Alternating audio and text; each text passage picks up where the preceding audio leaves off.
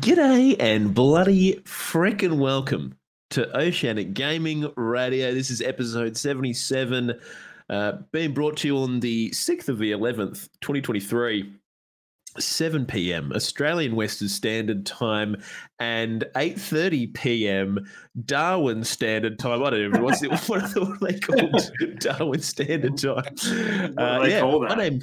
My name is Captain Perth, and alongside me, as always, Pavlova Face and Grizzly Gaming 86. Sorry, not sex. Who is coming to? But maybe I don't know. What is he doing in Darwin? Let's find out. Maybe that's involved. Yeah. Look, up front, I just want to apologise for the quality of my audio this stream. I am not at home. I'm using very terrible microphone and very terrible camera. So sorry, but also. And some dodgy hotel Wi-Fi, so it's going to be one of those episodes. But doesn't matter. We're here. We're doing it. We weren't going to put you guys out for another week. We've done it too many times recently. We felt bad, I think, overall. So we decided. I felt bad. I think I felt bad. I was like, I'm just going to do it from Darwin. There we go. We're doing it. Yeah. Fuck it. Let's do it. So, Grizz, give us a bit of a rundown. How you been? What's been going on? Where are you at? What's going on? Ooh, starting with me today. Get wrecked, Pav. No, I've been good, Cap. I got the call on Friday asking me if I'd like to attend a work trip to Darwin just for a quick couple of days, and it was to fly on Sunday, return on Tuesday, and it was just a good opportunity for me. So I did it. So I'm here. It's great. I tell you what, boys. Last night, they had the first rain of the season, and it's like fucking. What do you call it? Torrential. It's like torrential and like thunder and lightning. And yeah, man. I've heard that Darwin is like full on like tropical kind of, storm level shit. Like, I suppose it makes sense being, in that area. You think about that, like you're kind of near Malaysia and all that kind of area there, sort of in the rough area. Yeah, so up in the tropics. Yeah, the tropics, baby. So But it's been great, Cap. I actually have a day tomorrow where I was supposed to be attending another conference tomorrow, but we wrapped it all up today, which means I've got to, I don't know, I might go see some crocodiles or something. There's got to be something good to do in Darwin, surely.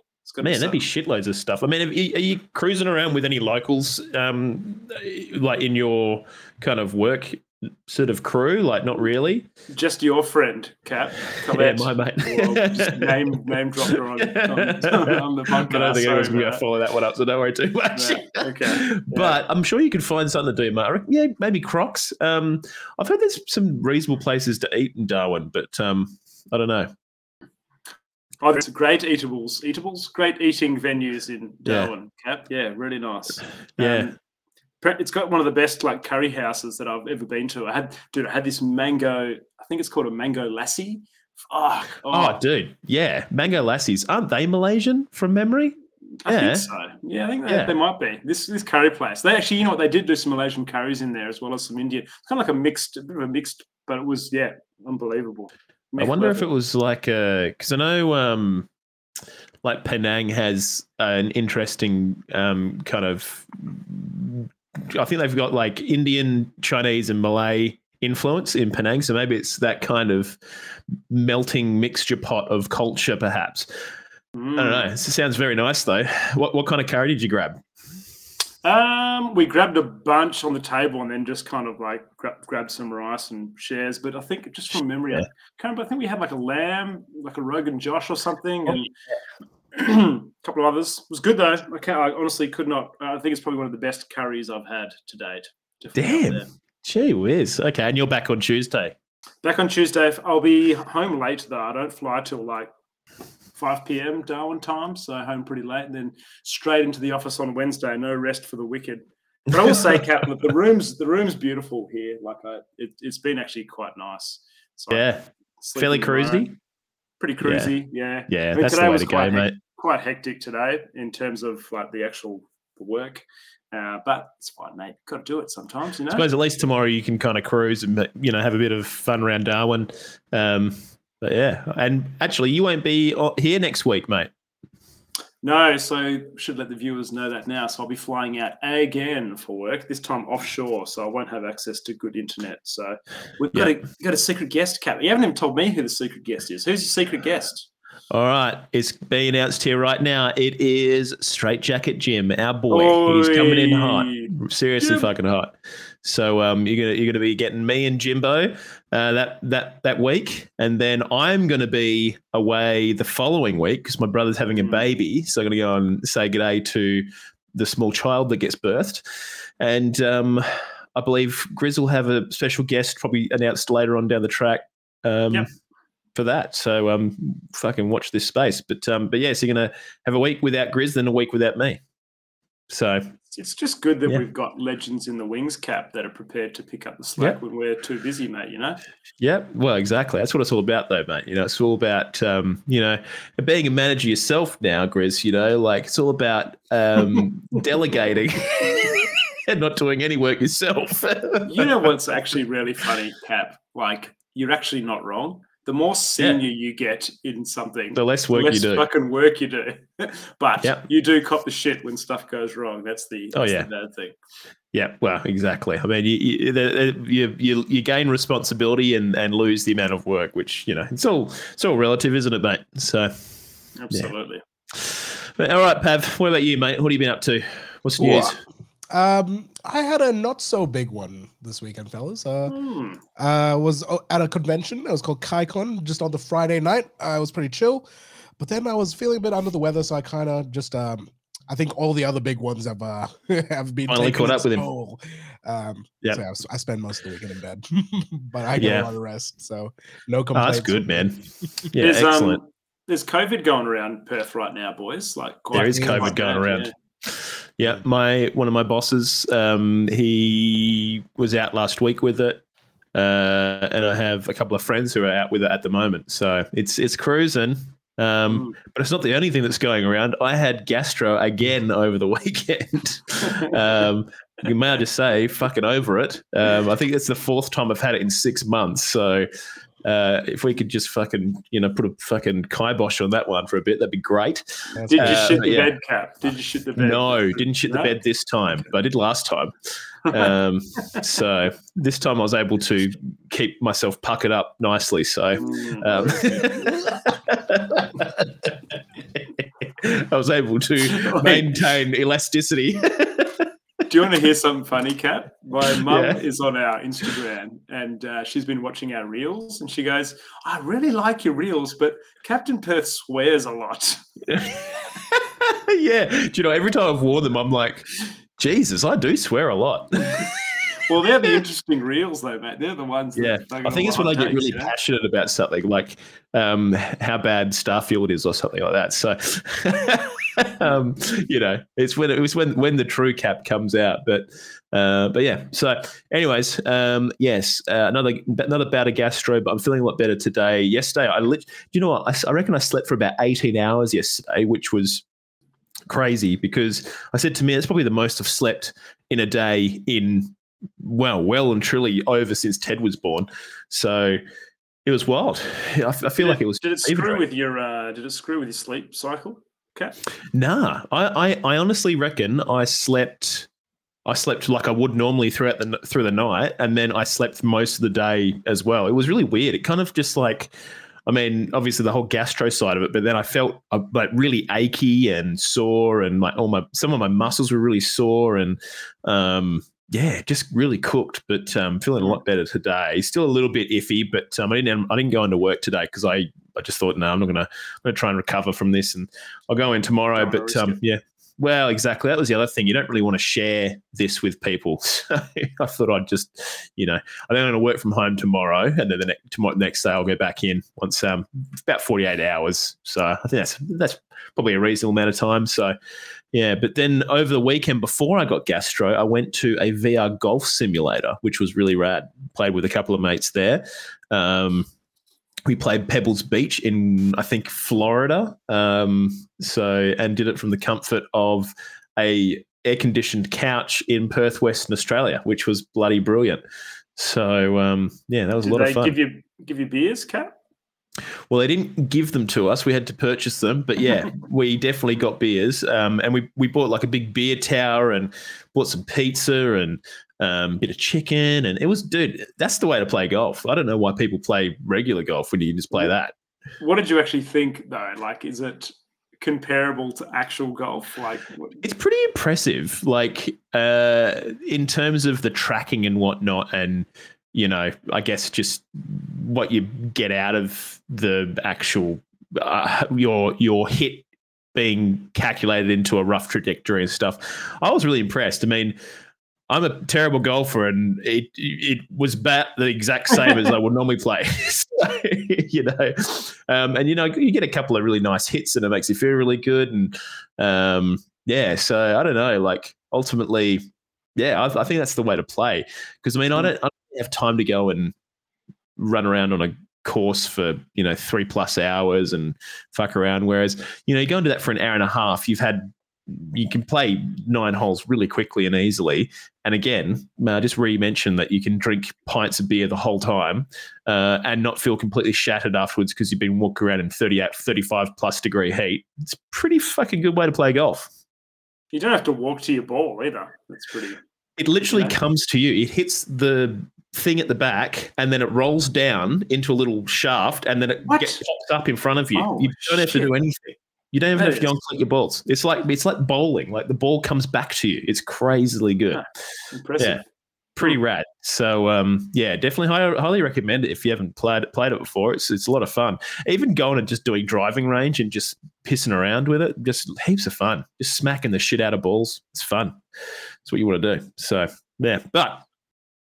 so that was a pretty good weekend. But trying to think if there's anything else. Yeah, that was pretty much everything for me. Bit of gaming that we'll get to later. Cap, any gaming? I actually did a fair bit of gaming.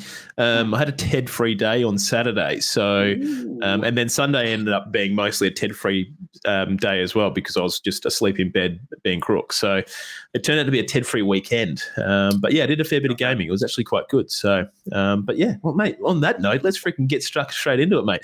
Let's do it. As always, house rules. Just want to say a big thank you to our wonderful listeners listening live via twitch.tv/Oceanic Gaming Radio.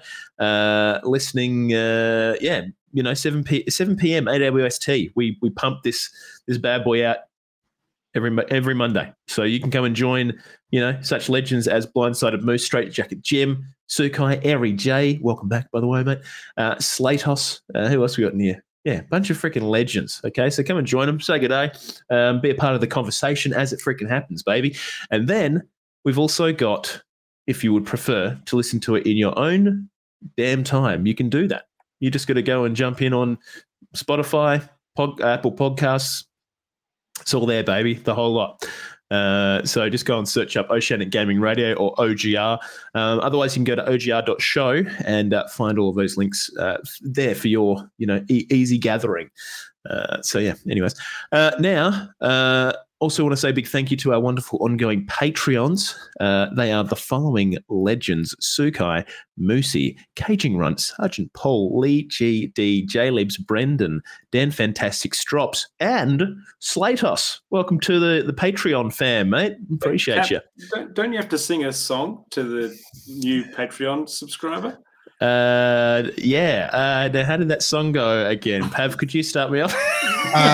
Yep. Do you want me to do the beat or do you want me to do the lyrics? I'll do the beat and you do the lyrics. All right, take it off. Here comes Slatos coming in with the Patreon. It's going to be so tight and perfect. Oh, dear God. End it. Get quick. End it. That's fucking bad, man. All right.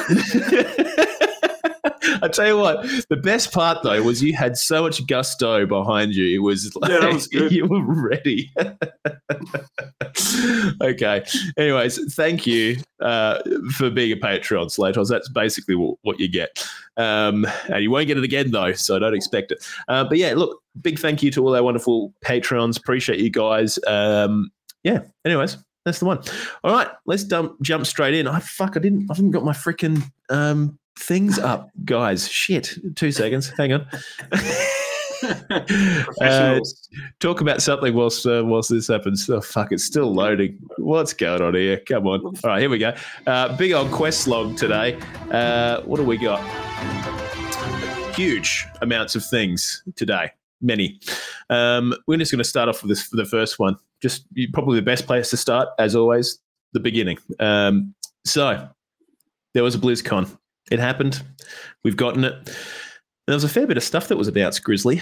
To begin with, we got a shitload of World of Warcraft news. And by shitload, it wasn't out of control amounts, but actually, I tell you what, I think announcing 3 expansions is probably the first time they've ever done more than one expansion at a time for their announcement schedule, I guess. And they had the old mate Chris Metzen, a Blizzard veteran who has worked in the sort of World of Warcraft / Blizzard franchises since day dot. He left for a little while, came back, was brought in as like an art kind of, not art, but like story consultant, I guess.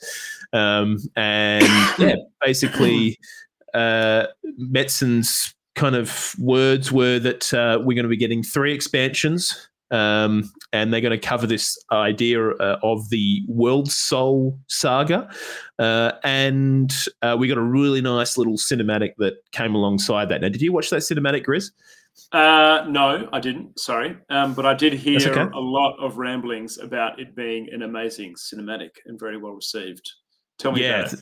What happened? So basically, if you're up to date with the story, you'll know that Anduin has not really been seen since Shadowlands, which was the expansion before Dragonflight, which was the most recent one. Basically, Anduin was effectively controlled by a really nasty bloke and made to do things that he wasn't proud of. And now he's having a bit of a sook out in the fucking desert. So you had your old mate Thrall come out, who's our classic orc guy. He's basically gives him a bit of a pat on the back, says, mate, we need you. There's things about to happen. And all of this is done in beautiful cinematics, by the way. I've done a terrible job of summarizing the plot, but that's effectively what happens.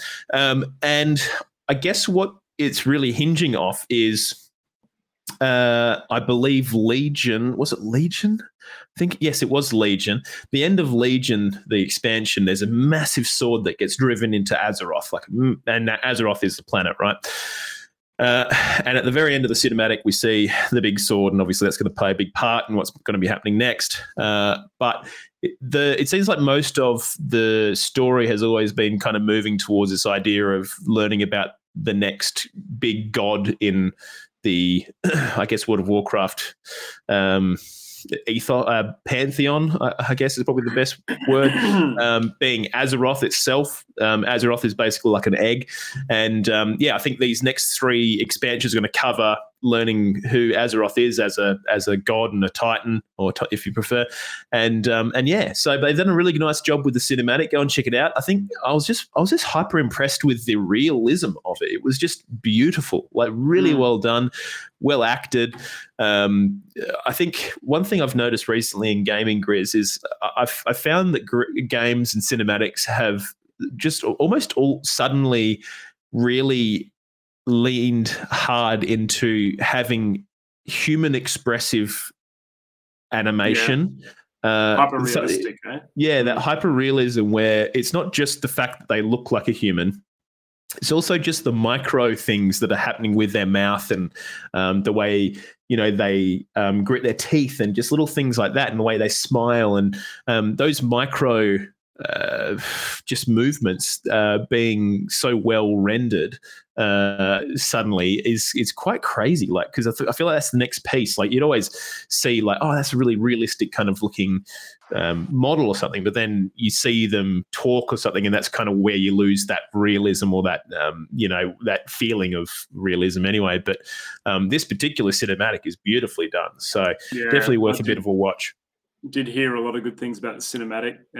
But Cap, so we can expect this to come fall of 2024, and the first one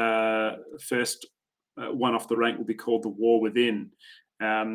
it sounds like. So what are we taking? We got 2 new regions, Cap, a bunch more customization options, as well as some new end game features for coming. But what's fall 24, Cap? What's fall? Is that the US? So fall would be, what's the opposite in Australian?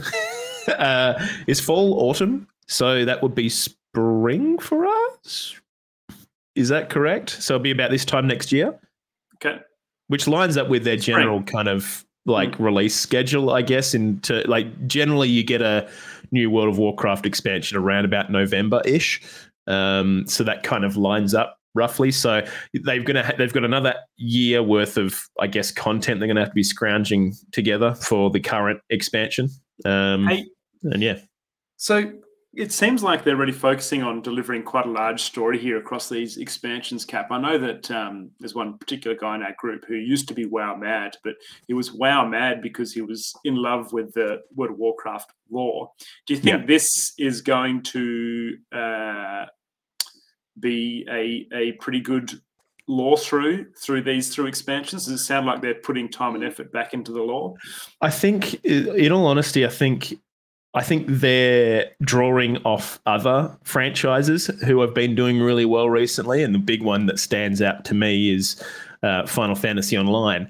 They had a overarching story that spanned, however expansions they've had since what would that 5 or 6 expansions since Final Fantasy Online kind of hit. So I think they're aware that a long overarching story is something that people will kind of like to sink their teeth into and hold on to, I guess. And they've seen that work in other video games and other MMOs. And it's probably the first time I've actually seen WoW really kind of take from other kind of similar developers that are sort of developing in their own kind of in that MMO genre, I guess, and retrofit it for themselves.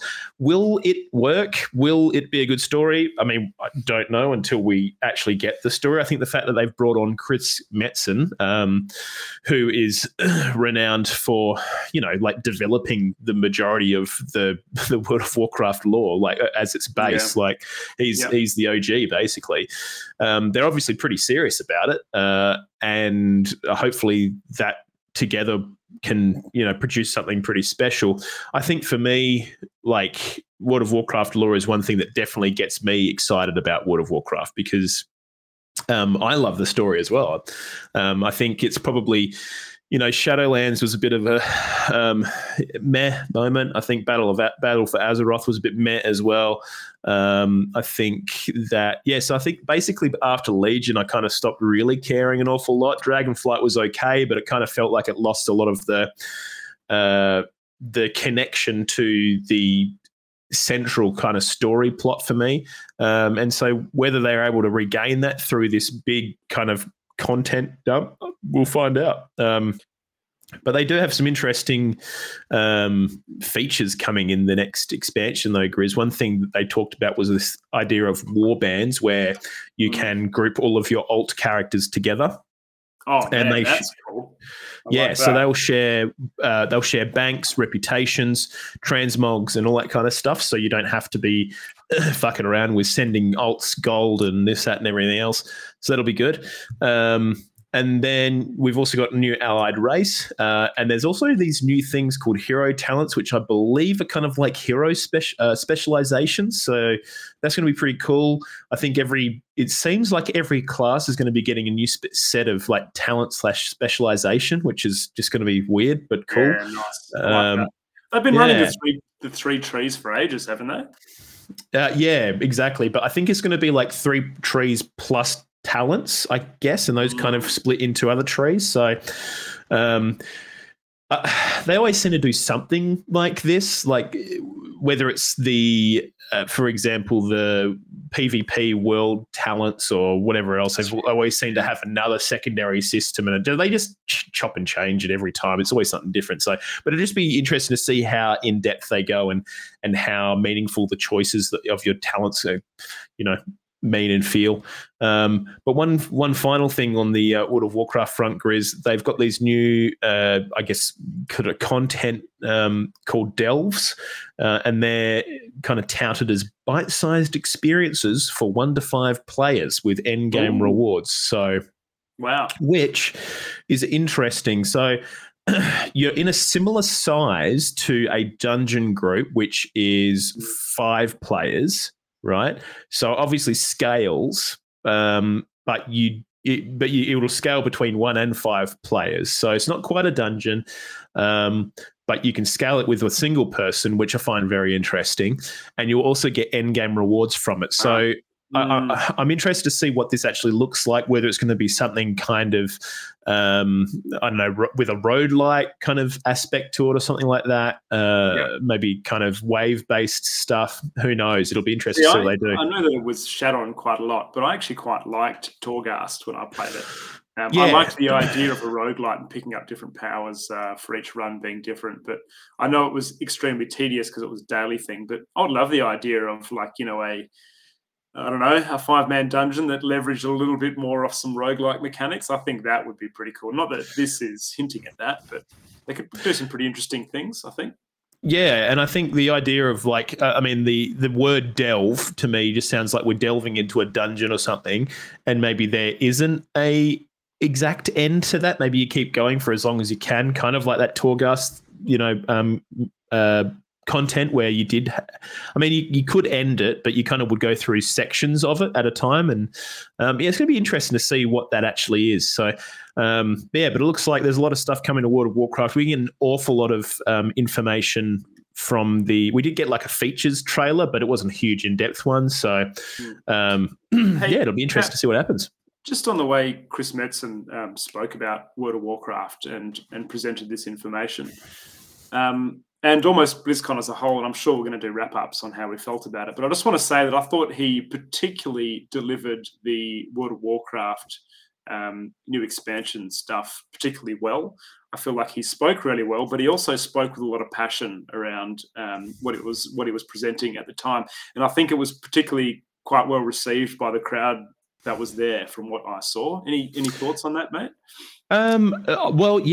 Chris Metzen is he's so well respected in the World of Warcraft scene, right? And the fact that he's come back to work on this, I think, speaks volumes about it, because, obviously Blizzard has had its, the shadow of Activision and just, poor kind of internal management happening over the recent years. And I think having him come back and potentially produce a killer expansion or set of expansions is pretty exciting. So I think it's reasonable to get excited when you get a guy like Chris Metzen back on board and say, I believe in this, and I think he said it's time to come home or something like that, because I think the whole idea is they're trying to regain, like our mate in our group who has been disconnected from WoW for so long. It's time to come home. We're working towards getting you back on board, because I think ultimately, if you think about the people who play World of Warcraft,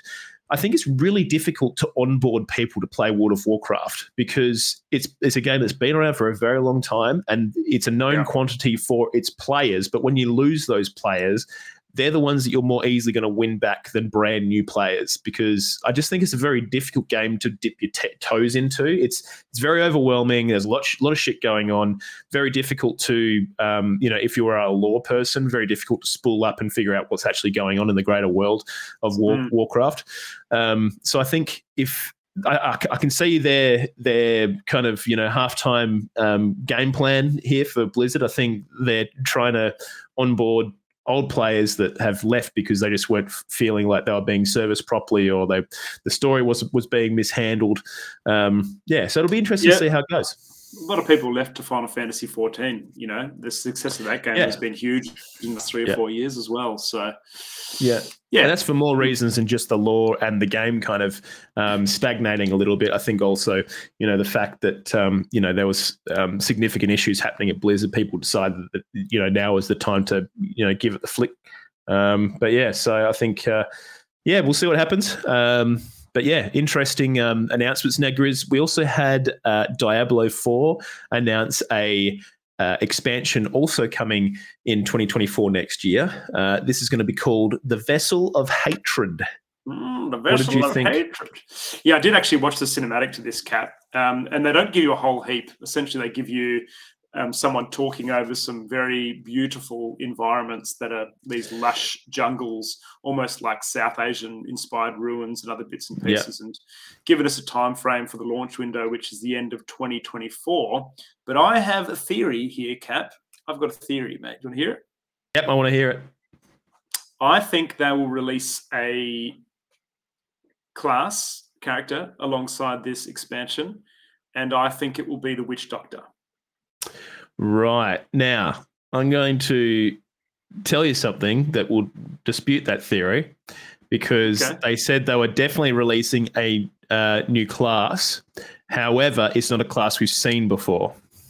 Oh, okay. So maybe not the Witch Doctor. I thought the aesthetics of the video were very Witch Doctor-y. I did too. I 100% agree. But they did say that the next class will be in line with the aesthetic of the new expansion. So not Witch Doctor, but something else similar. So like, interesting. Yeah. Which I kind of thought maybe they're bringing the Amazonian. Was it the Amazon from Diablo 1? Yeah, I thought they were bringing that back, but. So, have they said that it's a brand new class, as in never been in a Diablo franchise before? Yep. As far as I'm aware, yeah. So, which sucks because I was really fanging for a Witch Doctor. I know you were. Yeah, it's one of your favourites. I was so ready. We do have, obviously, the seasons leading up to, because this DLC is still quite a way away, Cap. We've got a while to wait. Obviously, we've got the seasons leading up to that. But look, I don't know how. Okay, I think the Season of Blood has actually done okay. Like I don't see too many complaints around the Season of Blood. Do I think it's bringing people back to the game? No. I don't. Or it hasn't brought me back to the game. It hasn't brought you back to the game, and a lot of my friends aren't playing it. But I do think that they have improved upon a few things. So we'll see how it leads up to DLC. Yeah. Well, they've got a few events coming between now and then, one being Midwinter Blight, which is a Christmas-themed event. You're basically going to see the Fractured Peaks transformed into Winter Wonderland kind of thing. And then they've got a bunch of other stuff. There's one thing called the Abattoir of Zyr, or Zyr. It's a 6-week-long, highly replayable event for high-level players, which starts difficult and only gets harder. So there's a lot of stuff coming to Diablo 4, So, yeah, looking pretty good. Hey, Kat, I don't know if you've got this further down or not. Are you talking about WoW Classic? No, let's dive into that one now. So, yeah, there's actually quite a lot of interesting shit coming to World of Warcraft Classic. Firstly, they're going to be releasing the next sort of chapter, I guess, of World of Warcraft Classic, being the Cataclysm expansion, which is pretty exciting, Grizz. I don't know how popular that expansion was overall, in my opinion, but I guess, in terms of just purely being, what do they call it? Canonically, in one after the next, I guess we eventually had to hit Cataclysm. But yeah, they're going to be releasing that in 2024. It's interesting, Cap, because they've stated here that there is some improvements and new features coming, but it's less of an overhaul compared to the other classic campaigns when it's coming. And it makes me think that, how far are they going to take this? Have they announced how far down the line of the expansions they're going to be releasing? Well, that's the thing, mate, is I think Mists of Pandaria would be a banger, going up to Mists of Pandaria, maybe even Legion. And beyond that, I'm kind of like, do we really want to push that much further? Because then you're getting pretty close to current day WoW, right? And then you're like, well, how far are you going to go? Do they just keep rotating? I don't know. It's going to be interesting to see what they kind of do with this. But like you mentioned, they've got some little quality of life bits and pieces being added, like they're just expanding some UI elements and, touching up the dungeon finder, etc. So you can easily find groups. So there are going to be some quality of life stuff to come with this. But yeah, it's a good question, Grizz. I don't think they have explicitly noted how far they're going to be going with these expansions, but yeah, right. I guess we'll continue to see. Now, one thing they did also kind of announce in tandem with this, Grizz, is a thing called Season of Discovery, which looks really interesting. And this is, it's an interesting, I don't really know how to describe it, but it's like a separate offshoot of WoW Classic. And they're calling it the way it's going to work is players will start as they start a fresh adventure where exploration and experimentation will be key to unlocking new abilities for their characters. It was described as vanilla WoW with new secrets and class-altering abilities, imagining things such as tanking warlocks or mage healers. There'll be a level 25 cap, which will be raised in a few months as endgame content is introduced. Season of Discovery will launch on the 30th of November, which is next month. So they're basically turning WoW Classic on its head. It's interesting, Cap. Can you? I kind of feel like this is designed for a more casual player. Is it? With a lower level cap and some interesting mechanics. Well, I'm not too sure. It's going to be interesting to see how it actually plays, but there's always been a lot of people in like WoW forums, not speculating, but kind of almost theory crafting things like a tank warlock or mages that can heal, for example. And I feel like maybe they're just trying to find ways to make WoW Classic, I don't know, just interesting for maybe you're right, for the casual base, because there's obviously a lot of people who are like tried and true WoW Classic players. That's literally all they play. And then maybe they're just trying to find other ways to get people to play. Because I guess for me, how do you get people interested about WoW? Maybe the more casual audience who normally play WoW retail, and maybe what can we do to try and get them interested in WoW when they're in a retail slump because the content's a little bit slower, and maybe they try and have ways like this to kind of give them a bit of a carrot to try and get them into WoW Classic.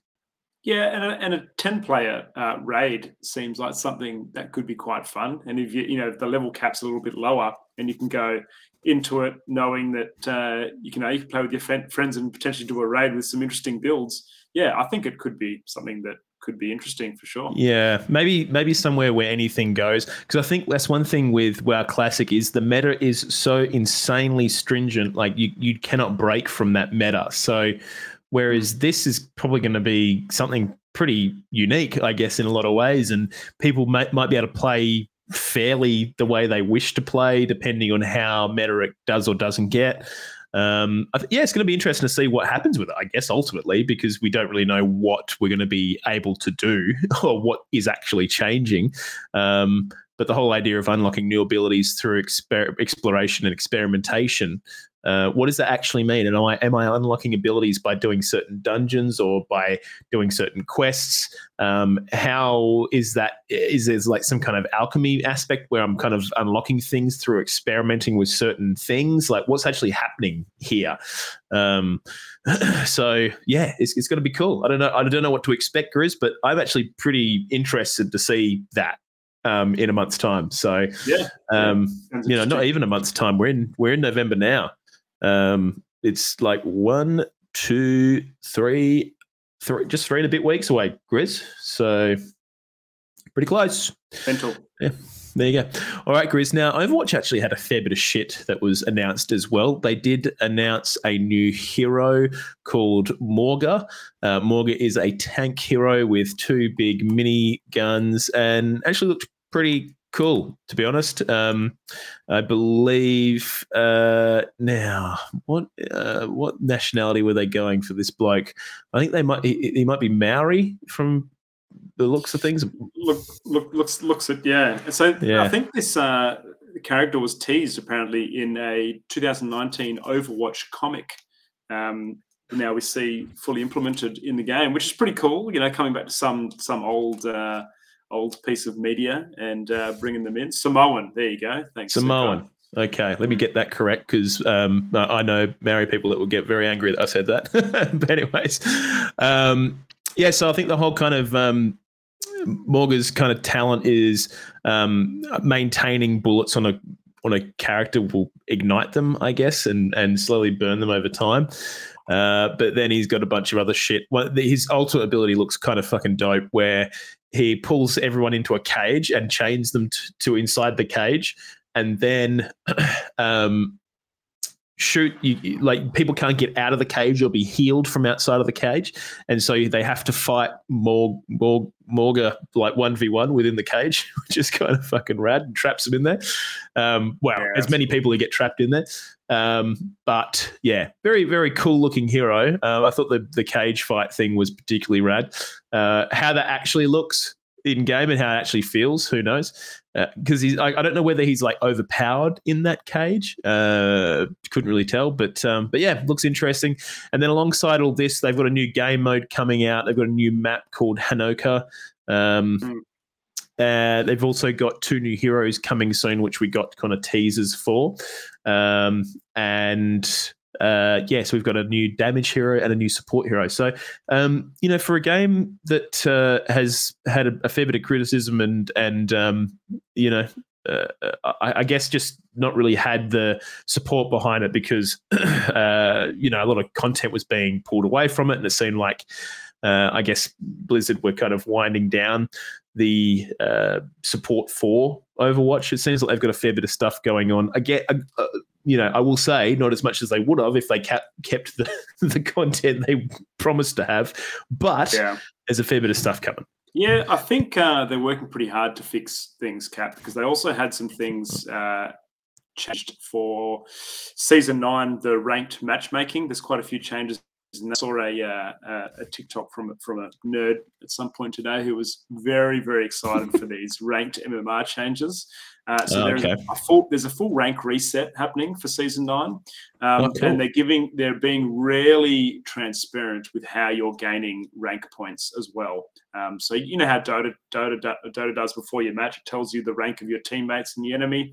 It does that, and then it also, when it calculates how much rank you're winning at the end of each match, it'll give you a bit more information on where that's coming from. They've also added another tier, Cap, at the end of, I think it's Grandmaster. There's another tier at the end of the rank as well. So a couple of little things changing in the ranked space for Overwatch 2. Clearly trying to get the competitive scene up and cranking again. So I believe much like CSGO has, Cap, there's also different skins you can unlock based on your rank. So there's a green looking weapons for the different classes that you can unlock now as part of your ranking up as well. So that's interesting. I feel like that existed back when Overwatch first came out with golden weapons, or maybe that was just by using them a lot. I can't quite remember. But I haven't played enough to know. But, anyways, there you bloody go, mate. Well, in tandem with all this, mate, we also had a bunch of Hearthstone stuff announced. They've got Showdown in the Badlands, which is kind of like a Wild West themed expansion for Hearthstone. I saw a few of the cards in the trailer seem to have like the gimmick for the cards was, if you don't have any duplicate cards in your hand, do this thing. So trying to minimize duplication in your deck. So that looks pretty interesting. And they also announced that Warcraft Rumble is now available, which I found really weird because I was like, wait, what the fuck? I've played this You're already game. playing it. And apparently it's soft launched in Australia only, which was kind of cool. So wow. So I had no idea about that. I just assumed it was out, but we just got early. Just on Hearthstone, mate, just to jump back at a thing there. I used to play a lot of Hearthstone with a mate of ours, Pete. And I used to play it all the time, my iPads and everything else. And you know what I find, Kat, is the game is just seriously too expensive to play. If you're going to play standard ranked, then you need to buy packs for you to be able to play the standard format as they kind of rotate the sets so that the current ones can only be played. It was just way too expensive to keep playing that game. I looked at this Hearthstone expansion and it looks awesome. And it actually gave me a big nostalgia hit and made me want to jump back in. But then I just literally remembered that it's just it's just so expensive to stay current in the meta and compete and ranked in it. It's unfortunate. What do you reckon it would cost you to, I guess, get an expansion's worth of cards, Grizz, roughly?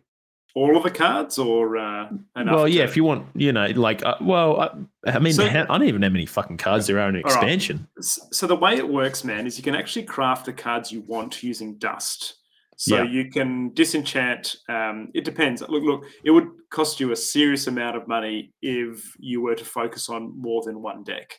I haven't played the game for a while. Maybe it's changed, but back when I played, I had one deck that I would keep in standard, and I would probably dump a few bucks to buy packs, and I would be disenchanting the cards that I didn't want from other decks to build the ones for the deck that I wanted to play, so I could do it that way. I don't know what it's like now, but yeah, look, I dropped significant coin to buy packs so I could do that back in the day. Wow. Just toughy.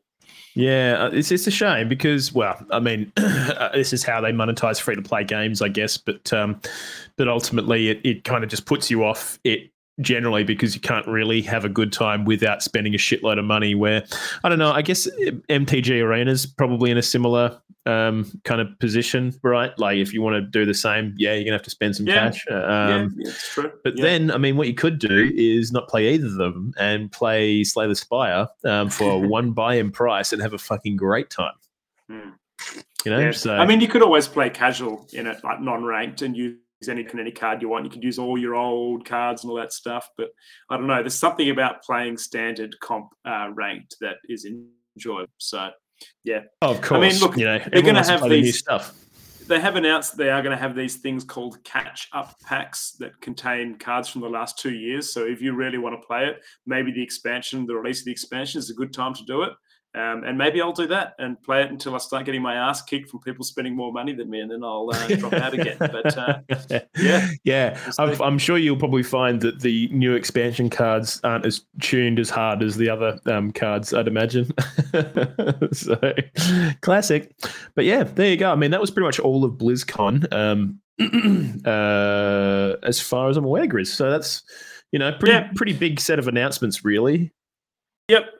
Cap, look, a couple of comments from me on general BlizzCon things. We had a couple of real controversial ones there for a while. We had the one where they came out and announced Diablo Immortal, which was just a sheer cash grab. And the one before that where they said, haven't you got mobile phones? And we're all waiting for news on Diablo 4 and other bits and pieces. And I feel like from what I saw, this BlizzCon, in terms of the announcements and other bits and pieces, were actually pretty good. The crowd seemed to be pretty hyped around everything they saw, and I think the WoW stuff was particularly well delivered, and no real standouts as being those oh shit moments that Blizzard have put their foot in it. So overall, I think pretty decent showing. What about you? Yeah, no, I thought it was just a good, solid kind of touch on all of their major kind of franchises. I think. It makes me wonder what they're going to do with things like StarCraft, and if they're ever going to do anything with StarCraft in the near future. My guess is probably not. Will they ever retry Heroes of the Storm? I'm guessing probably not. But for the most part, I think we got what we probably wanted out of it. Generally, I was pretty interested to see what they had in store for World of Warcraft, to the point where I actually downloaded World of Warcraft to just kind of dip my toes in and see what's sort of going on currently in the expansion. So probably just jump in for a month, fuck around, and then wait until the next expansion comes out. But so I don't know. I think I was kind of pleasantly surprised with all the announcements. Actually, I thought it was a pretty reasonable swath of information. Though I will say a lot of the announcements were fairly light in the gameplay region in terms of. Well, not true for Overwatch. I'd argue that there's a fair bit for that. But, World of Warcraft and Diablo, we didn't see an awful lot for the next set of stuff. We got some sort of minor features and whatnot. But, I don't know. I guess we'll just have to wait and see. Just on another note, Cap, quickly before we move on, I did see that the actual physical attendance at BlizzCon this year copped very bad reviews in terms of people feeling like not a lot of money was spent on the event itself and the facilities and other bits and pieces, big lines and not much to see and a bit of a waste of money, etc. So that's interesting as well. Yeah, it's funny because I feel like there's been previous years recently where the same kind of sentiment's been shared. So I guess Blizzard kind of just trying to minimize their expenditure. Exactly. You know. Gaming Yeah, industry, I think a lot of companies do it. gaming and tech industry right now is not particularly in a good place in comparison to previous years. So. Oh no! And this next story just all it does is confirm that, with Bungie having reduced its staff count by 100 staffers, all of whom will be parting ways soon. I think in the coming months, they have been given their severance packages, and it looks like Marathon, Bungie's upcoming sort of title, kind of touted to be a kind of Tarkov-esque, what do they call that? Extraction looter shooter. And Destiny 2's forthcoming expansion, The Final Shape, they're all kind of expected to launch. I think the Final Shape was supposed to be June 2024, whilst Marathon's not going to be ready till 2025, which... of course, you're going to be losing 100 people on your development team. I can imagine it's probably going to be quite a hit. So, there you go. Yep. Now, there's a lot of speculation about why this was happening. Some people were sort of going as far to suggest that Bungie was removing employees to replace them with Sony employees, which just made no sense. But it kind of just doesn't really seem to be the case. What we do know is that Bungie management triggered this ultimately, and have done some kind of garbo shit. For example, now I believe some of the Bungie employee, benefits and stuff that they had are kind of being severed early, which will mean they don't get as much as they should have. So, for example, just to kind of make that a bit clearer, a lot of the employees had shares that were supposed to be handed over to them after a certain amount of time after the Sony purchase. Now, the fact that they're being let go before that time is up means they will no longer be receiving those shares, which I guess is just, kind of sucky, but I'm sure that kind of came down into the, the pros and cons of severing 100 people. They go, oh, well, guess what? We don't have to pay these people their fucking hundreds of shares, so we'll be able to retain those. How good's that? And it then really sucks, Cap, doesn't it? Oh, yeah, of course. It sucks big time. I mean, a lot of those people were probably holding out for those shares, whether they wanted to keep them or sell them. But yeah, it is suggested, Cap, that the slimming down of the team was probably directed by Sony. However, the terms in which these people are let go would be handled by Bungie, as it's quite a separate thing. So that doesn't paint Bungie in a particularly good light in terms of the terms that these people are losing their jobs. Not ideal, for sure. Yeah, pretty brutal. But on top of that, their benefits such as like health insurance and stuff like that will kind of, I guess, go with that as well. So, kind of brutal. But and 100 people is a lot of people for a development studio that size. Some development studios are 100 people. So when you think about it like that, it's kind of wild. It's massive. So, it's just crazy. So, pretty brutal. One thing that struck me with this, Grizz, is that Destiny 2 has really been struggling recently. And I think it's really been struggling to maintain its player base and, I guess, provide an interesting set of challenges and content for new and consistent players, me being one of those people. And I just don't know how the fuck they're going to create a interesting video game when they are already struggling to do it, and now they're going to be trying to do it with 100 less people. It's going to be weird. I don't know how this is going to look. I do wonder whether Bungie just kind of got bloated, and now we're just kind of seeing the after effects of that, and maybe Bungie will never be able to really get Destiny 2 under control. Yeah, I don't know. There's just a lot of questions I have in regards it's an to this. interesting one. It could go either way, I think, Cap. It almost makes me think that maybe this is a direction from Sony as a bit of a cut the fat, refocus, and maybe they'll look to hire a bit later down the track to get some more fresh blood in there. But yeah, I mean, I kind of definitely see where you're coming from. It's a bit worrying for Destiny 2 fans, sure. Yeah, absolutely. So I think, well, yeah, God, if I was a Destiny 2 fan, I'd probably be quivering in my boots at the moment. But we'll see what happens in the coming months and see how the next expansion shapes up. Out of the 100, Cap, any notable people that you would know that have been laid off out of those 100? Well, one main person was Michael Salvatore, which is one of the original composers for the original Halo 1 themes tune, which you would all know. Just look it up, and I'm sure you're very, very well. I'm sure you're very familiar with it. So they were laid off, and I guess like a lot of senior kind of. There's a few senior Bungie devs as well, and it's just a lot of people being let go. I mean, ultimately, we're seeing this over and over again, Grizz. I don't think this will be the last one we see, but it's just kind of sucky. Hopefully, these people can find another place of employment in the meantime. But when you're seeing like iconic studio legends such as Michael Salvatore being let go, it's just kind of like, whoa, this is a bit rough.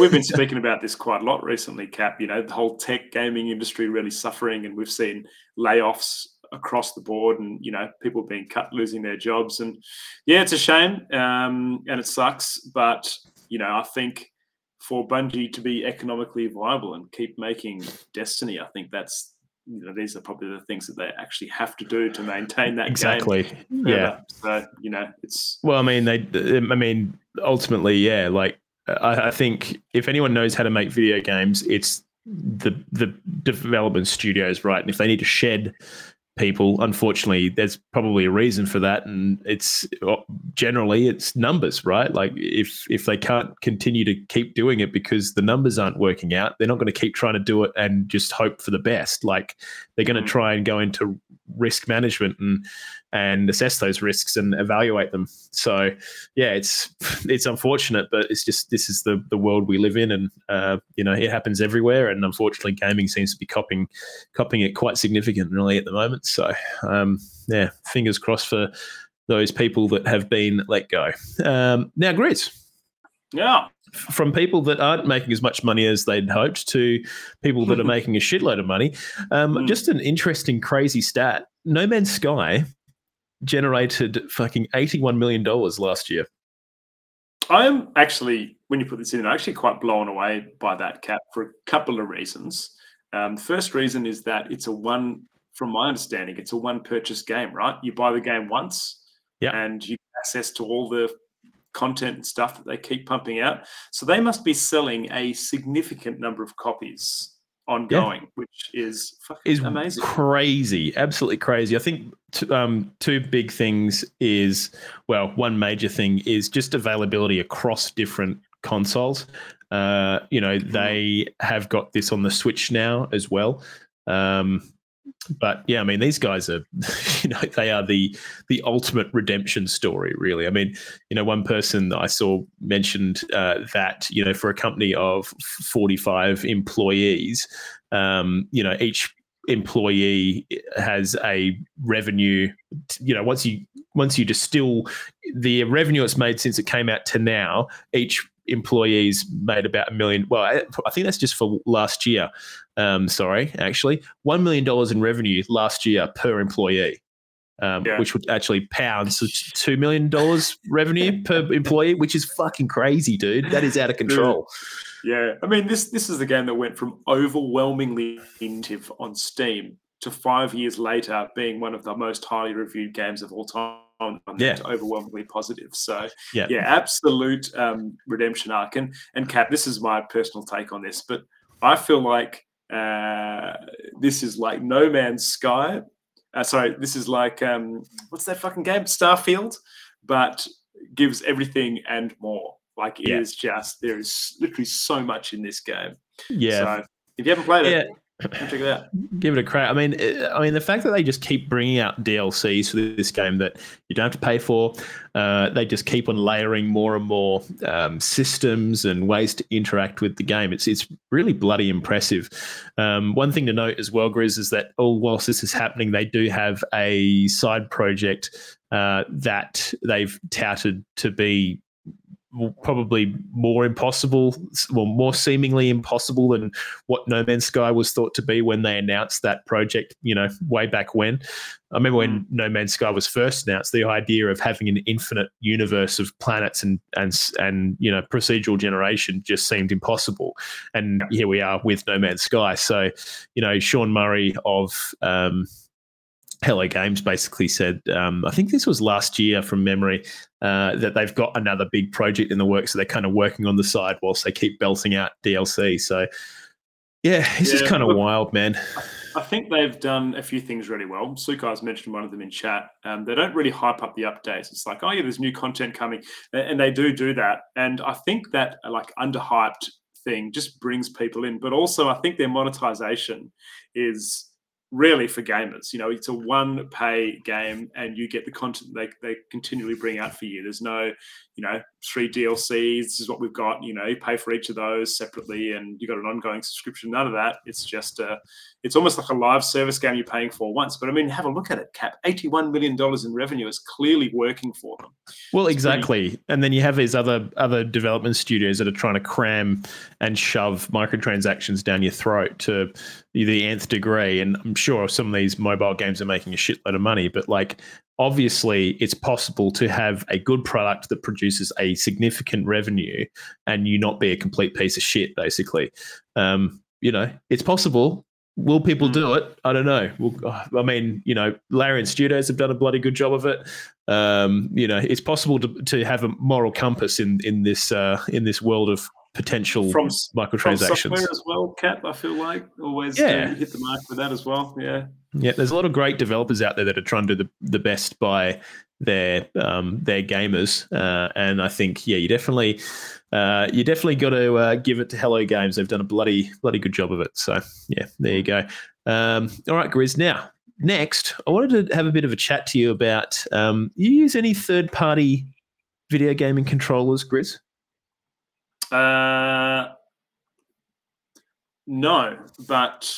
No, I don't actually. No, I don't. I use the PS5 controller pretty much for everything.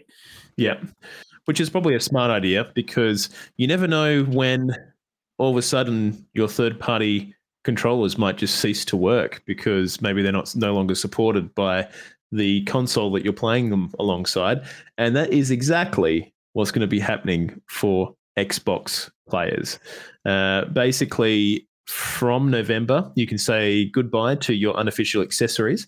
What's happening is they're going to be getting blocked via the kind of Wi-Fi communication with the Xbox itself, and will be returning an error 0x82D60002, and you had better use them.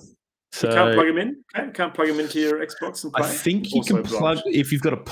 I don't think plug-in ones work either. I think you need either. There's a couple of ways to do it. Now, there's some certain policies that you need to stick by if you're a third party, peripheral creator. Otherwise, now what was it? I believe depending on the device, there's also certain things like. So, for example, Turtle Beach headsets, they have to have a special Microsoft chip in them for those particular headsets. And I believe that kind of proprietary shit's going to be required for everything, basically, to make sure that, the big one for this is that a lot of these third-party controllers were being used as cheating devices, basically. Oh, dude. I spoke about this on the podcast, but you can get a thing for Call of Duty that you plug into the end of your controller and then you plugs into your whatever device you're playing, and it will automatically calculate the recoil for any loadout and any gun. So you can just point straight and hold the trigger, and it will shoot straight for you. Yeah. So it's shit like that they're trying to kind of get out of the whole ecosystem, right? So a lot of third-party devices will just be flat out not usable because they don't have the integrated technology that runs alongside whatever Microsoft needs you to have as a developer of these devices. So yeah, it's cool. Check your controllers because they may not work in November if they're not official. So yeah, I mean, this won't be for all controllers, I will say. Depending on your controller, some of them might work, depending on whether they've got, their accepted official Microsoft third-party stuff, but otherwise they're just not going to fucking work. So bad luck.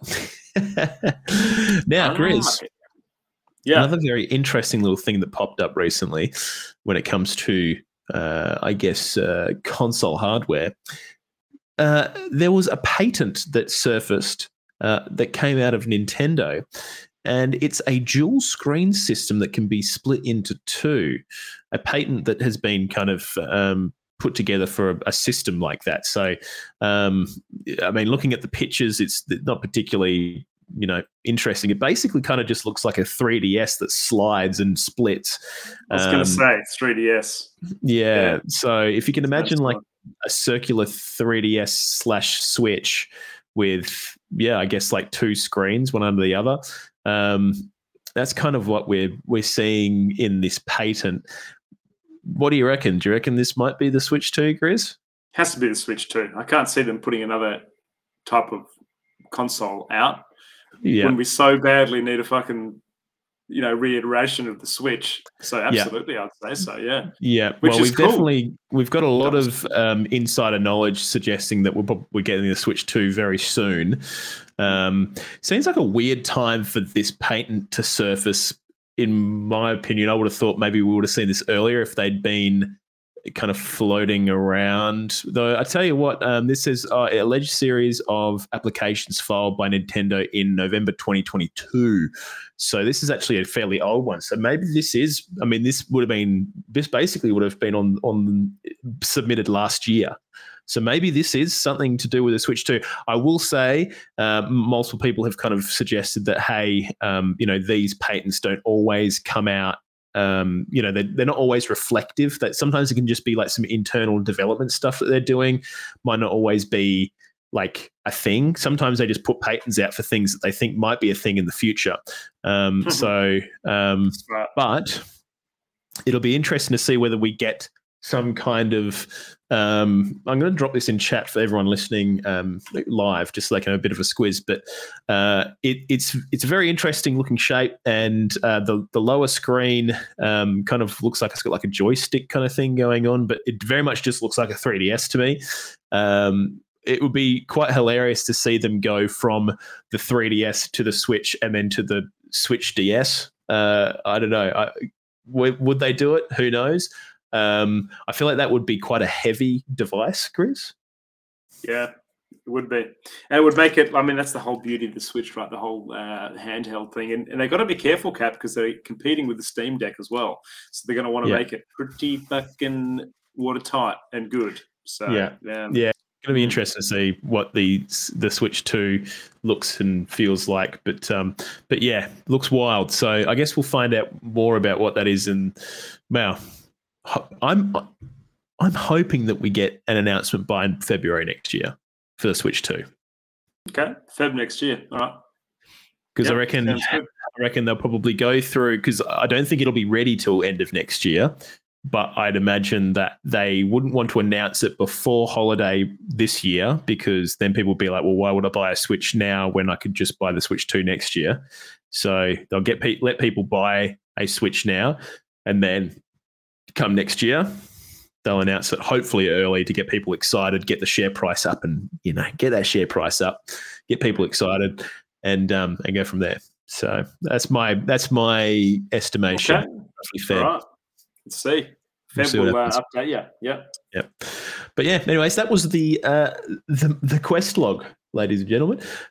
We don't have a OGR poll this week because of my little gastro bout yesterday, and I was just in bed all day. So I did think about it. I just didn't have the power or the energy to type in multiple characters into Twitter. So I do apologise. We'll get that done next week. But yeah, hang in there. Okay. It's gonna be okay.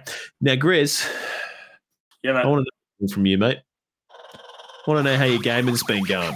Please and thank you.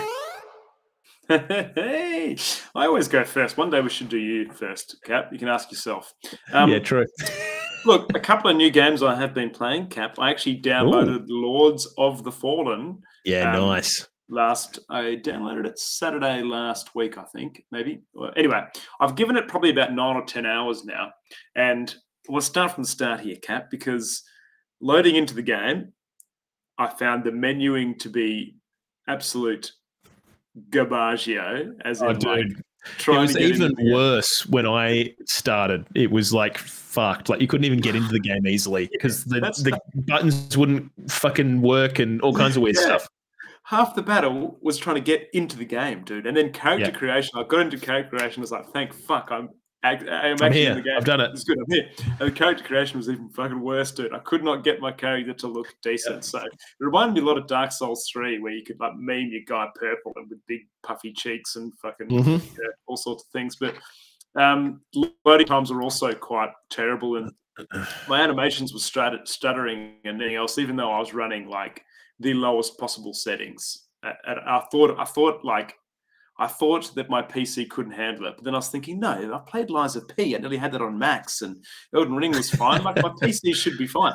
But Cap, I will say, once I got into the game, it ran buttery smooth. It looked amazing, and look, the game is a really, really good game. I love the way the game plays. I think that just to give people a bit of an idea of what this game is, it is basically like I would say it's Souls-like. It incorporates that combat style where you can block and dodge. There's lots of different weapons, different classes you can play. It is very difficult. I would say it's probably on the frustration levels for me, Cap, as the Dark Souls 2 DLC. There's some areas that are just bullshit, and I don't know where I'm going. I'm trying to find the next area. But it still felt satisfying to me. And I think one of the mechanics that I love the most is traversing through the environments. You can use your lamp, this little lamp that you've got, to essentially show like a new you can peer into like an alternative kind of world or universe. And you can use that, say if you go up to a gate and it's closed in the universe you're in, you can use your lamp to look at the gate. And it might be open in the alternate universe, then you can walk through while you're holding your lamp. Or you can bring yourself into the alternate universe and fight different enemies and stuff in there. Look, I'm butchering the explanation of this, but what I'm trying to say is I found the traversal mechanic using this lamp to be really interesting, and it provided something that the Dark Souls games didn't give me, which was this kind of very unique traversal style through the game. And I thought that's pretty cool, Kat. I thought it was pretty cool. Yeah, I think the way that you mix the exploration in that game with that mechanic is what makes it feel so satisfying, is because you'll see certain things that you want to get to, or you can't figure out what you're supposed to be doing. And then sometimes you get your lamp out and you go, oh, shit, yeah, right, okay. Yeah. Or you find little ways to kind of deal with certain situations with your lamp a little bit easier than you might have otherwise. Like, it's pretty cool. Like, and even sometimes you'll see areas you're like, oh, where's that even? Why is that up there? And how do I even get to that? And then you'll further down, you get your lamp out and there's a massive bridge that's in the area in front of you that you can't see unless you have your lamp out. It's really cool. It's having that kind of alternate dark world alongside. It's really cool. And I also think I like the way, because they punish you for being in the dark world. So when you're in the dark world, you basically got a timer. And when it ticks over time, enemies will just spawn out of nowhere and attack you. But if you leave it too long, more enemies, and then a real big bad enemy will come and kill you. So it means that you can't spend too long in there. So you do come to moments where you will like you say, you won't see something until you look at your lamp and go into the dark world, and then all of a sudden there's this massive big structure in front of you that wasn't You're like, there. And you can kind of traverse through. But so I found the exploration really interesting, Kat, but I also am enjoying the itemization in it as well. It actually reminds me quite a lot of Elden Ring in that fact. I know my first playthrough of Elden Ring, I was playing a Dex character, but I found a bunch of spells and items, and I was like, oh, man, it would be cool to do a second playthrough and do some spell casting. And I'm kind of feeling the same way through this game. There is a lot of mechanics that I'm not using, but I'm really enjoying the mechanics that I am using in terms of I'm actually playing a strength build and enjoying that. So, look, so far for my 10 hours in, apart from the menuing and my issues with the startup of the game, I think it has potential. If they can make another one of these down the track and fix those things, fantastic. Yeah. Have you fought a boss yet, Grizz? I assume you must have. Yeah, I think I've got through a couple. I just killed the lady with the dogs, the hounds. Yes. Yep. I know the one. I think so. Wait, is that you? Yeah, no. Wait a second. You must have done a fair few. I've done a couple of bosses. Yeah, I've done because there's the angel lady. Yeah, the angel lady. Yep, done the angel lady. And then the other lady that's like with the fucking one after her in the depths bit. Yeah, I think I'm up at her. So you must be one beyond me. Yeah, and fuck, man, the bosses are hard. Hey, Cap, like they are hard. They're really hard. They really punish you for not understanding their patterns and stuff. Like you really need to know their patterns. You need to learn them big time, or you will get fucked. Parrying is definitely a big thing. It actually reminds me, they've kind of taken like some of the things from other Souls games. I think you might have spoken about this when you were talking about Lords of the Fallen, but yeah, there's a whole mechanic where if you block the enemy perfectly, they have like a stagger bar that builds up on them. Yeah. So you got to parry them a good few times and then stagger them. But I'm finding that it's interesting because the bosses, it's almost like a dance. A lot of them have a couple of phases, and one phase might be really block and parry heavy, and then the next phase, it's like you need to dodge all the attacks because parrying is nearly impossible. So I'm liking that you got to kind of figure out which way to approach the fights, and I think it's pretty cool. Yeah, good game. No, the game's a cracker, mate. Absolute cracker. I haven't had the stamina to really sort of sit through a Souls game, though I do really like what they're doing with the aesthetic and stuff, and I'm probably going to have to restart that game at some point in the near future and really give it a good crack when I've got some time up my sleeve. But yeah, banger game. Anything else, Grizz, you been on your radar? I've been playing Baldur's Gate 3, which I think I already told you. Look, I don't feel like I'm spoiling anything for anyone here, but we killed Shadowheart. She's been a member of our party pretty much the whole way through. So a few tears were shed. We didn't know that was going to happen, but we're also being pretty strict with not loading things. So we're not even in Baldur's Gate yet, Cap. Like, I just cannot believe the scope of this game. It just keeps opening up. It's unbelievable. Yeah, it's actually crazy. It's very enjoyable. But apart from that, the only thing that I wanted to bring up is, I don't know if you've seen it, but in the Fortnite universe, they actually brought out OG Fortnite, or Fortnite OG, which was... I did see this, yeah. It was the release of the original map from Season 1. And look, it actually brought back some nostalgia for me because at that time I was playing it, maybe Season 1 to 3, something like that. So places like Lazy Links, Cap, you remember when we used to drop there all the time? Which is golf. That hasn't been in the game for like 7 or 8 seasons now, something like that. So, that's wild. Yeah. So seeing some of the original locations has been, and also some of those streamers that used to stream that kind of rekindle their relationships and play again. So I was actually watching it was Ninja, Tim the Tatman, a few other guys that were playing back around that time, and yeah, just interesting to see how much that game's changed and bring it back to Season 1. It's cool, hey. I mean, like I'm not a Fortnite guy, but you can't deny the effect that Fortnite's had on just video games in general, and I guess even in terms of games as a service, like providing a consistent world for people to play in, and it's a really popular game. Like you can't deny its draw, and for them to go and put the OG map back in is it Tomato Lake? Is that still in there, mate? Yeah, Tomato Lake's back in there. Yep. Shit, yeah. Tomato Town, I think. Is it Tomato Town? Tomato Town. Tomato Town. I remember we used to go there a lot and get our asses kicked. Yeah, we did. Yeah, you could hit one of the structures there and get a heap of metal at the start of the game. I think it was like the big tomato dude or something. So it was a good drop to go. Yeah. Oh, that's wicked, mate. Love it. That's me. Cap, nice. How's your gaming been going, mate? What have you been up to? My gaming's been going really good, mate. I've been playing a lot of Alan Wake 2. I've been trying to pump through that. That game's awesome. It's like playing a cult thriller film. And it is such a great job with the cinematography. And this is the game I was talking about earlier when I was sort of saying that we've hit this point where video game facial animations are actually becoming more photorealistic, and I guess human in general, because the facial animations of the CGI characters you're playing are just incredibly well done. And there's certain little like micro movements where you're like, man, that's fucking crazy. Like it just feels super real. And they've done a really good job of mixing it up with live acted sequences as well. So your character in the game suddenly is now being acted as, like an actual actor. And that person is obviously the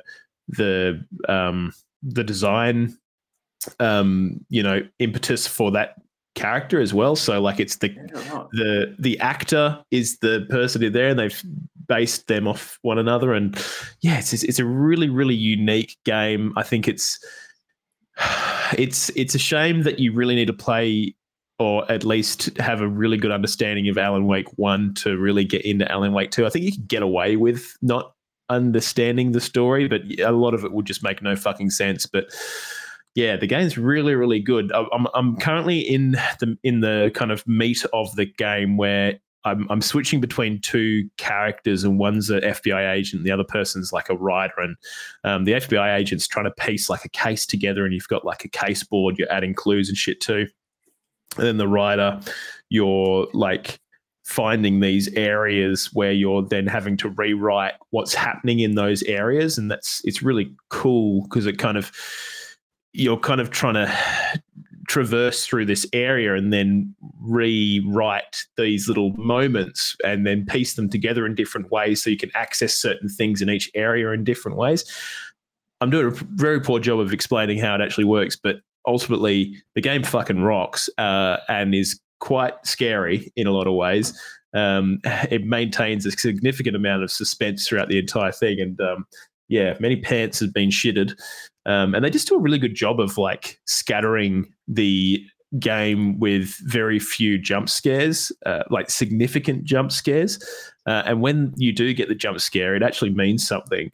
But yeah, really, really good game. Definitely worth a crack. If you haven't played Alan Wake 1, I watched just like a 20-minute here's Alan Wake 1 video, which I think was definitely worth it, because I think without that prior knowledge, there's a lot of shit that I just wouldn't have understood. Certain characters and character interactions, and understanding what had happened in the first game really, really is important for sort of, I guess, understanding the motivations of certain characters and what's actually going on in the greater world of Alan Wake. But yeah, banger game, worth a crack, especially if you're into horror games. I wouldn't say it's super horror. I'd say a lot of it's more thriller. But just the way they kind of do the whole detective noir, New York murder tale thing, really bloody good. Definitely worth a crack. And extra points if you're into Twin Peaks, because there's a lot of Twin Peak-esque moments in that game where you just think that was fucking weird. But it was really good. So, yeah, definitely worth a crack. Really, really good game. In a year that has been littered with just shitloads of good games. Yeah, I was about to ask you that, Kat. We've had a cracker year after a not so good year last year. What is your current take on Game of the Year for you? What are you thinking? Oh man, it's kind of wild because I think Baldur's Gate is still like a real standout for me. But I mean, playing Alan Wake 2, I'm like, man, this is like a real hallmark in I guess, just like emotive narrative and impressive cinematics, and bringing kind of almost closing the gap between like film and gaming, I guess, in a lot of ways. And I mean, that deserves to be praised just as highly as Baldur's Gate 2 in some ways. I mean, even Cocoon being by far probably one of the best, if not the best puzzle game I've ever played in my life. It's just fucking crazy. Like, and then we've also got Super Mario Brothers Wonder, which is by far probably one of the best 2D platformers I've played in a very long time, and it's completely revitalized the Mario kind of 2D platforming space for me. I mean, then we also had Tears of the Kingdom that came out this year as well, and I mean, excellent game. I would say probably not the same. I think the issue with Tears of the Kingdom for me is it's not really recreating anything that wasn't already a known quantity, though still an incredibly impressive and fun game. I really enjoyed my time with that game. We had Hogwarts Legacy as well, Kat, this year. Yeah, Hogwarts Legacy. We also had Jedi Star Wars Survivor. Let's not forget Redfall. That's one of your favorites. Another huge banger. I mean, Sea of Stars, if we're going to be talking about indies as well, Grizz. We had Lies of P, Lords of the Fallen came out as well. Like, they're definitely nothing to not forget. If those games came out last year, it would have been like Game of the Year material, mate. Yeah. It's just kind of crazy. I mean, even I don't know if you remember, but I mean, Hi-Fi Rush came out this year as well. Hi-Fi Rush was quite a fun little cult kind of Bethesda hit that came out of nowhere, shadow dropped, and that was a fucking banger. So I mean, it's man, I don't know. I think I'm still probably Baldur's Gate, Team Baldur's Gate at the moment, but there's a couple of games. I'm really looking forward to our Game Awards show this year, Kat. Like, let's fucking suit up, mate, and just really give this one a good crack, I reckon. Yeah, let's do it. I'm keen. No, I'm keen for sure. We'll have a real good one ready for you guys. So you guys freaking strap yourselves in.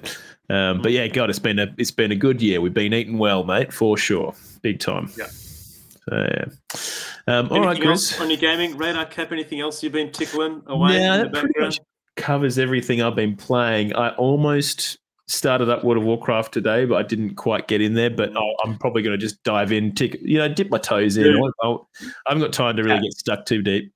Cat. Yeah. Do you want to play hardcore vanilla with me, mate? Fuck no. Come on. No freaking way. I got way better things to do than that. I reckon it'd be real fun. When Season Discovery comes out, talk to me then about Classic. I reckon that's what's going to get me involved for sure. Yeah. I reckon that's going to be interesting. But hardcore, the idea of hardcore sounds great, but then I also just don't have the patience to lose a character and lose all of that progress. Yeah, especially as a man with very few gaming hours as it is, So it's not quite. I'm not in a stage of life where that tickles my fancy just at the moment, Fair enough, mate. Not for everyone. So I'll get there eventually. Hardcore. I'm casual, mate. All right, let's freaking dive in, baby. It's time for the freaking rapid fire. Okay. Brought to you by DJ Francesco. It's in the freaking game, baby. Thank you very much to our wonderful ongoing sponsor, DJ Francesco. Every freaking week, just lending that little beautiful soundbite to this wonderful podcast. All right, straight off the top, Grizz, GTA 6 is patenting a new locomotion system to make highly dynamic and realistic animations. So you can expect in the next iteration of GTA that they're going to also have some pretty realistic animations. I presume locomotion also implies, beyond just facial animations. I believe it's to do with everything. Like this one person was saying that characters would sort of match the way the weather is, and what their energy, how their energy levels are, and their injuries, and make the game feel overall more immersive. So I guess kind of taking the general population of a game, the fodder, the kind of crowds, and taking them to that next level where they are having a little bit more personality in the way that they're reacting to their environment, I guess, rather than just like bumping into things and just generally being fairly static. But yeah, that could be pretty cool. Like seeing people kind of, a bit of rain starts coming down and then people start sort of scurrying to try and get under things and stuff. That could be really cool. The age of gaming, Cap, we've got a lot to look forward to, mate, don't we? Oh, Things yeah, are just big time. Really ramping up in terms of graphics and other things. AI. Yeah, big time, mate. Big time. So pretty cool. Hey, Cap, so quickly, background on this one. Hasbro. It is the parent company of Wizards of the Coast, a subsidiary that owns the rights to Dungeons & Dragons franchise. And, of course, Baldur's Gate 3, using the D&D 5e rule set, owned by Hasbro, obviously gets a cut of the profits. So Baldur's Gate 3 helped spike Hasbro's digital game revenues by 133%, obviously from Baldur's Gate 3 success. So interesting there, mate. Yeah, it's kind of wild that Baldur's Gate would have that much influence over like a company's entire kind of digital sales, because it's not just that, but it's obviously also led to I think there's been a lot of strong sales in the D&D tabletop scene as well recently, because Baldur's Gate has kind of helped promote that as well. So yeah, just really fucking cool. So there you go. All right, Grizz, now I'm going to do the next two because they kind of lead into one another. The finals reached. So the finals is a video game that's been produced by ex-Battlefield devs, I believe. It's kind of, a game show FPS game where the whole environment's the entire environment is destructible and everything's crumbling around you, and it looks pretty cool actually. But regardless, the finals reached an impressive 139,531 concurrent players during their open beta, requiring they had to implement a temporary login queue to keep up with the amount of people jumping in, which is kind of wild. So pretty fucking cool. Now, they also, one thing that they've done during the development of this game, they started using AI text to voice to get voice lines cranking. And we've obviously spoken about how, the effect of AI on voice acting and seen kind of that effect on how people are taking away the rights of certain voice actors by utilizing these services. But this has also been quite interesting because the developers of this were saying that they're able to kind of have an idea about a voice line or something that they want to do, and they're able to spool up that and get it working in a matter of hours rather than having it take a matter of months to get those ideas into fruition, which is kind of cool. This is my thing on technology, Cap, right? Like, I know that we've seen a lot of negativity surrounding the use of AI in a few different things, not only voice acting, but, AI art and AI imagery as well. And I honestly think that you cannot, what am I trying to say? You cannot keep this down. Like, we need to embrace AI and find a positive way that it can influence, markets and other bits and pieces. This is just one example of that. But pretty interesting. I think there's still, until AI can kind of mimic the kind of finer points of human emotivity and vocal kind of construction, which is not quite there yet.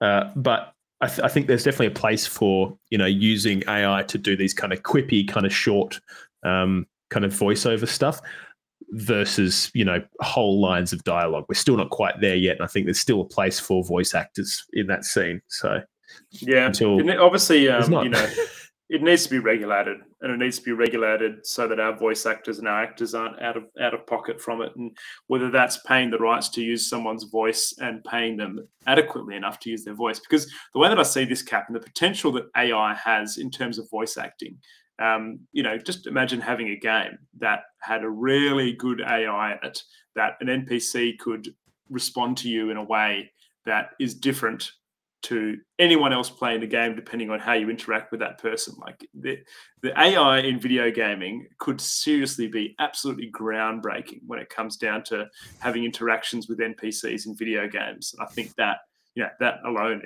would be pretty interesting and pretty cool. Yeah, absolutely. I mean, like you said, obviously minimize the harm, but maximize the effective use for making video games better. For sure. Let's freaking do it. Cap, we've talked about this on this podcast a few times. Bloodborne Kart, which was originally a meme made. It was basically like Mario Kart, but Bloodborne from all the characters and the other bits and pieces. It's happening, Cap. It's being released 2024, 31st of the 1st. Oh, yeah. It's coming with a bunch of races. I believe there's 12 races. There are 16 maps. There's a full single-player campaign mode with boss fights, local split-screen multiplayer, and a verse battle mode. So it's basically literally Mario Kart in Bloodborne. So, I think they've kind of nailed the, that kind of Nintendo 64 PS1 era of visuals, and it looks good. Yeah. It looks good. It's really cool. Will be interesting to see if Sony / From Software do anything about the distribution of this video game, because it's obviously impinging quite heavily on the intellectual property of Bloodborne. But we'll see what happens. I'm hoping that they will let this one slide because it looks fucking radical. But yeah, go and check out the trailer. All right, moving along, Grizz. From Software are hiring for multiple new projects. Now, there's no information on these projects, just we know that there is internal recruitment happening, and they're looking for people to join the ranks of From Software. But yeah, no info on what those projects are, but I'd say probably we're probably getting at least the Dark Souls / Elden Ring 2 or next Souls thing. So hell yeah. There you go. Cap, Baldur's Gate 3 released a massive patch a few days ago, I think about 4 or 5 days ago. It was like 15 or 16 gig with over 1,000 changes, but I think this one's probably the most pertinent to you, Cap. It is going to severely impede your ability to speedrun the sex scenes. Shit. So Lazelle's sex scene is no longer available within 2 minutes of the game. They have way more difficult. I didn't even know you could do it that quickly. It's crazy. Yeah, the current record by and title of the undisputed sex champion belongs to speedrunner. 1 minute 58 seconds to bed Lazelle. Unbelievable. I don't know if that's something to brag about. 1 minute 58. So yeah, but seriously though, there is it's just great to see that these guys are putting the time in. So patch 4 is a gargantuan update. 1,000 fixes have been adopted to the game, including new settings for colorblind players, some upgrades on some of the lighting, some upgrades to some of the hirelings, as well as balancing across weapons and spells and other bits and pieces. So pretty cool. Yeah, looks pretty rad. I think that it's just cool that they continue to just keep tightening the screws on this game and adding some little interesting features here and there. And it's just fucking cool. Good on you, Larry. You guys fucking rock. You guys are good eggs. Well done. All right, Grizz. Final little one for tonight. Just want to say, don't worry, guys. Elden Ring DLC is proceeding smoothly, and that is in their words. It is proceeding smoothly, and that, I think, is foreshadowing we're going to get a Elden Ring DLC announcement gameplay trailer this Game Awards. I don't reckon. expect anything less from Software Cap. They're all over it, mate. Yeah. So, Cap, when's the Game Awards? Because I wouldn't mind doing a replay of Elden Ring before the DLC drops. When does? Well, I don't think we have a release date, but I reckon we might find out more information at the Game Awards, which I think was December. The Game Awards 2023. Let's find out. That is December 7th. Oh, December 7th? Yeah, I'm saying December. Is it December 12th? I'm saying 7th here. Well, I'm going from Straight Jacket Jim. He's a pretty knowledgeable bloke. But well, I don't know. I think it's the 7th. Jim was guessing. Okay, I think we'll go with the 7th. We'll go with the 7th. There you go. Well, that's from the website, so I'm pretty sure it's the 7th.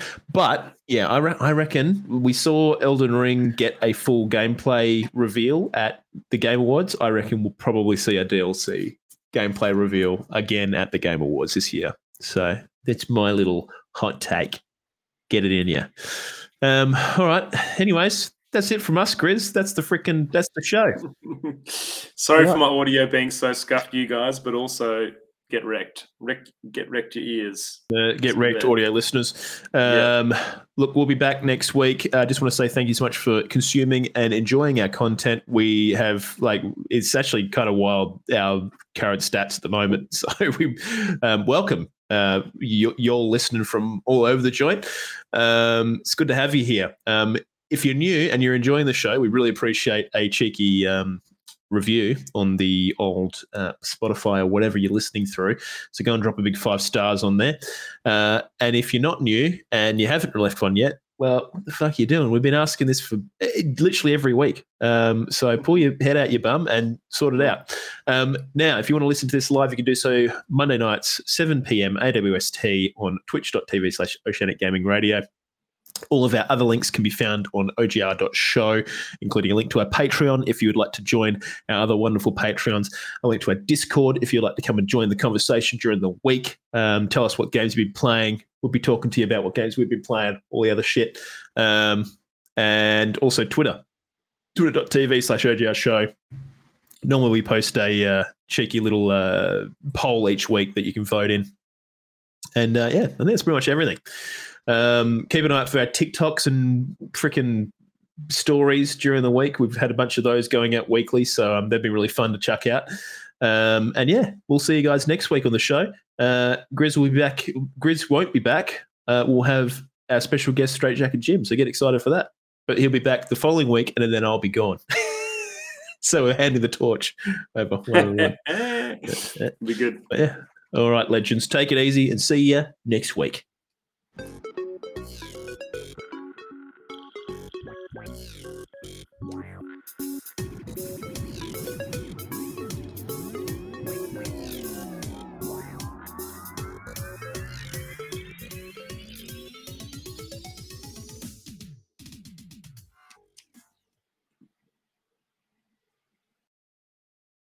Oh, yeah.